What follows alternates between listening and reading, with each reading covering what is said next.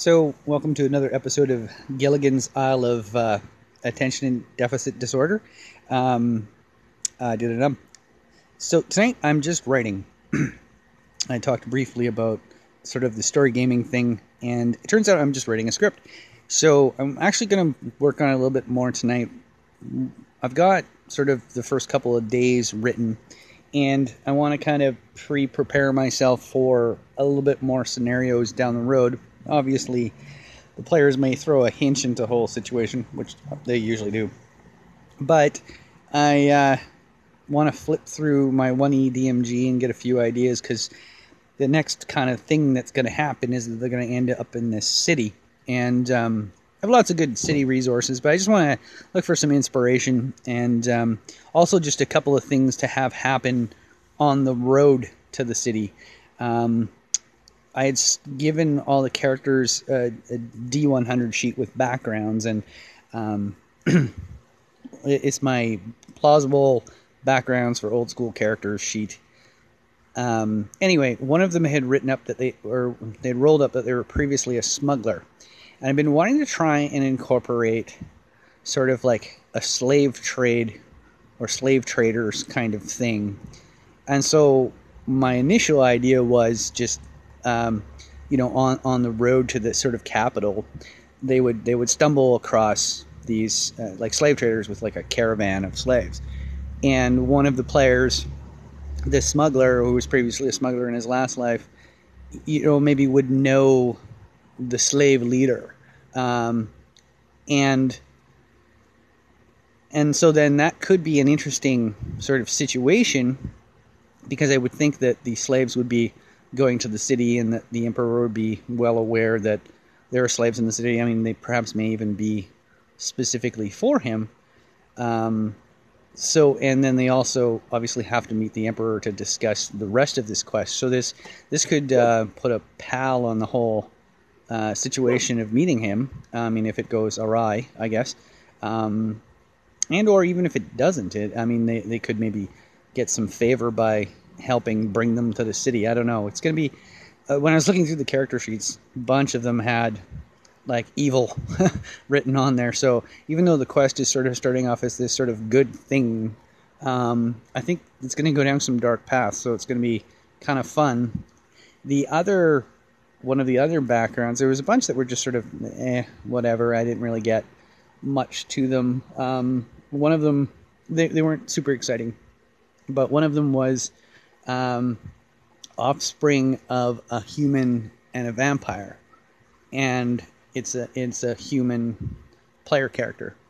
So I'm thinking, because this is sort of a wuxia thing, I got the right word now, that the vampires are going to be sort of like more like the Chinese or Japanese vampires, that they're kind of more feral kind of creatures rather than the elegant kind of Dracula-esque typical sort of German or Germanic or whatever kind of vampire. So anyway, I want to do that, and I want to have an appearance of this person's mother in the game, and maybe it'll be on the way to the city that this feral vampire is terrorizing this small village, as well. Another one of so that might be a moral conundrum, like, do you kill your mother? And man, I go down some dark shit. And then one of the other characters' home village was destroyed.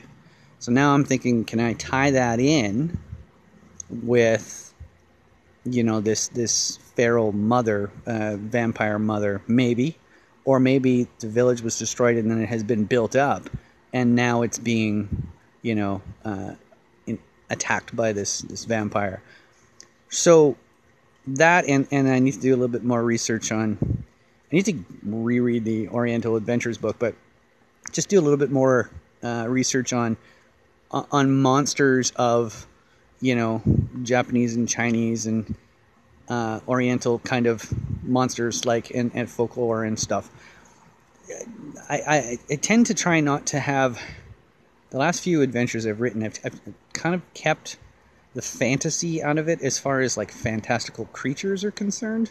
I put goblins and stuff in here, but when I start thinking about doing something that's more kind of similar to real life, I start thinking, okay, like I want more sort of humanoids and stuff. But those are only fun for so long. I know, like with role playing and stuff, it works well when there's humans or humanoids involved. But as it stands right now, the Emperor is going to be... I haven't quite decided if it's going to be a black dragon or a gold dragon. I feel like if he's a, slave trader kind of bad guy, he's going to probably have to be a black dragon, I would think. But yeah, that's where I always enjoyed the Monster Manual from the second edition, because there was so much information on all the dragons and all the creatures in general that you could really sort of paint a picture in your mind of, okay, like I can build a quest around just this paragraph. So it was always really good for that. And while I like White Box and I love the descriptions of the start of the monster paragraph, how they don't put a lot of descriptions in on purpose, so that because it's your game, if you want a giant ant that's purple or blue or whatever, that's entirely fine. They're not going to write in that it's a typical ant colored creature or whatever. So yeah, so I think I'm gonna reread through that. I think tonight, like, I have a few little extra ideas that I want to kind of get down, but I want to just sort of look through the books I already have and look for a little bit of inspiration here and there. So I'm still on the fence about if I'm going to place this whole thing in Mystara. I think I will, but I was starting to draw a hex map the other day, and just sort of on paper, like, hey, where it starts and where the first part of the quest is. And I think what I might do is actually just build the world on the hex paper, but as I go, not have this whole world where I can fill it. Just, okay, 4 hexes over from sort of the town where they left is, or 6 hexes over, or whatever would be, where the monks are, and then, back to the town from there, how far north would it be to sort of the capital city. And I'm making 2 routes, one to get to the capital city, 2 different routes to the capital city. So I was going to kind of create those and then just leave it as that, because then it kind of leaves me this open territory to be, okay, from here you can go, oh, this is where this goes, and then sort of just fill it from there, kind of. Not even draw a coastline or anything, just, sort of start kind of half in the middle of the page, and yeah, kind of create it from there. So maybe the capital is also, on the side of the ocean or whatever, and there's a bay, and from there we could go and do Isle of Dread or whatever. So that's kind of what I'm thinking. So I might just leave it alone. But I think tonight is just going to be flipping through some books and checking it out. So on to quick little audio stuff. All right, just back to the D&D thing. More often than not, when I start writing something, I start writing it just sort of for myself or whatever, and then it becomes this thing in the back of my head that, like, oh, if I just finish it up, I can publish it and whatever. But I'm not going to even...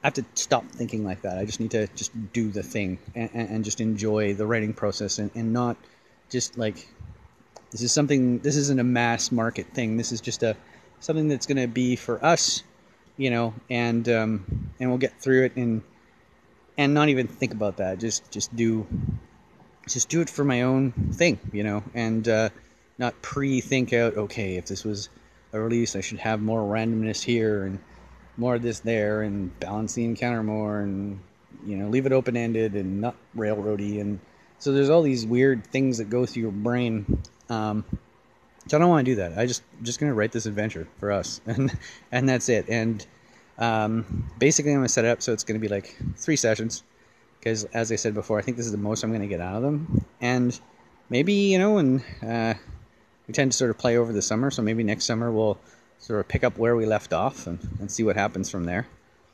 Okay, yeah, so I need to get a new laptop, and I've always sort of thought about building myself a little recording studio, but I never get around to it, and I have done it before, but then I don't use it. So I started thinking, kind of toying with what kind of laptop do I want to get. I'm used to using Macs, and I really like Android. And I use PCs a lot at work, mostly Windows 7. I'm kind of detest 10. And Windows and recording don't really work well for pro stuff.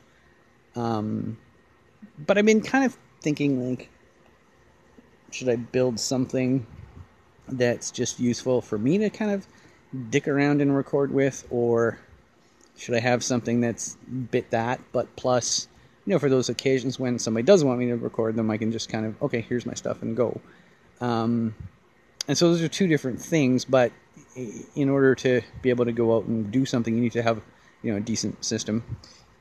So I'm kind of going back and forth between this, trying to decide what I'm going to do, but sort of did a little bit of research this evening on if a Chromebook is powerful enough to use as a recording device, like to do multi-track recording and stuff. Now, obviously, I wouldn't be doing anything overly substantial. I play guitar one thing at a time, right? So it'd be guitar, bass, maybe guitar lead, those kinds of things. And I found this online program, because that's the thing about Chrome, is that you'd have to record within the browser. So you need to have an online application. I know some of the newer Chromebooks allow you to use Android apps as well. But the downside is they don't have very big hard drives, but it's also a good thing, because I would then tend to I like using the cloud anyway, because then shit doesn't get lost, right? It's not like the Google servers are going to go down. God forbid if the Google servers go down. Anyway, so I found this online program that has auto-tune built in, which I was like, wow. And it has tons of loops, which is sort of like, I don't know if you've ever used a Mac. There's this GarageBand program. It's basically the same idea. It's just this little kind of basically songwriting tool. And if you're a musician, you can make some crazy stuff with it. If you're sort of just a beginner, you can make some fun stuff with it. But it's actually very powerful. And I found this other program, and I can't remember what it is off the top of my head, but I did post a link in an audio nerding forum that I created on Google+. Swing something. I'll remember. So I'm going to try it, not on a Chromebook, obviously, but I'm going to try it and sort of see, and take it from there. Maybe this is something that I could just, set up and not be too expensive of a proposition, but basically what I want it for is just to kind of go upstairs, put some headphones on, jam out to drum track for an hour. If I come up with something cool, if not the end of the world. So yeah, that's kind of my thought at this point. So I'm going to do a little bit more research. I mean, the obvious thought is, if you go and get yourself a decent Mac, even if it's a few years old, you can build yourself up a decent audio kind of recording studio thing. But I don't know if I need to spend that money, because, as I say, it's not something I would probably not use it for commercial purposes. It would just be basically for farting around at home. So yeah, this is in the back of my mind at this point. Obviously, it's summer, it's nice outside. Playing guitar and or recording or whatever is sort of the last thing on my mind. I guess some guy just decided to drive his giant ass truck down my back lane. I'm sitting on my deck. Also, you can hear my neighbor's air conditioner just like humming. And I got lost. Right, okay, so I'm going to go and look at my 1E DMG. And thanks guys for calling in, Matt and Tim. I appreciate it. I pretty much check your guys' channel every day or every other day to see if you guys got something new. And more often than not, I'm listening to you guys while I'm having lunch. And I enjoy it thoroughly. So thanks. And one quick last thing. I'm on the Return of the Blue Baron. I'm at the point where I think I might just have to leave it as a PDF, and the pod thing is difficult. I know one of the guys who wrote a room, he did a little Lulu print run for himself, and it turned out good, and I may have to just use that as the option. Just here's the thing, because trying to do the pod through OBS is, I'm banging my head against the wall. They don't have any publisher templates. They only have Scribus and InDesign, which I don't have, and I have to figure out how to make a spline for a 76-page book, which I'm thinking there isn't really going to be a spline. And it's just, oh, it's a lot of work. And I don't know. It's like, because it was a free deal, you know? Like, I would like to put a copy in my hand, but now I'm like, ugh, I'm procrastinating at this point. So, I don't know. I'm on the fence now if I'm going to complete it or just let this be this thing and leave it out there. And maybe at some point in time I'll put them all together as a compilation and it could be a thing. The whole point of it was I was going to do a pod for at cost, but now it's like I'm pulling my hair out already, and I don't know. I might just email everybody and just say, hey, if you want to run a copy, which I kind of said already, if you want to run a copy on Lulu, go right ahead, you know. I mean, if anybody's listening has downloaded the PDF and they want to go ahead and run a copy for themselves, go right ahead. I mean, if you liked it and you thought it was cool and you'd run it, then you want a physical copy, I'd say no problem. But yeah, okay. I have 15 minutes of rambling, so take it easy.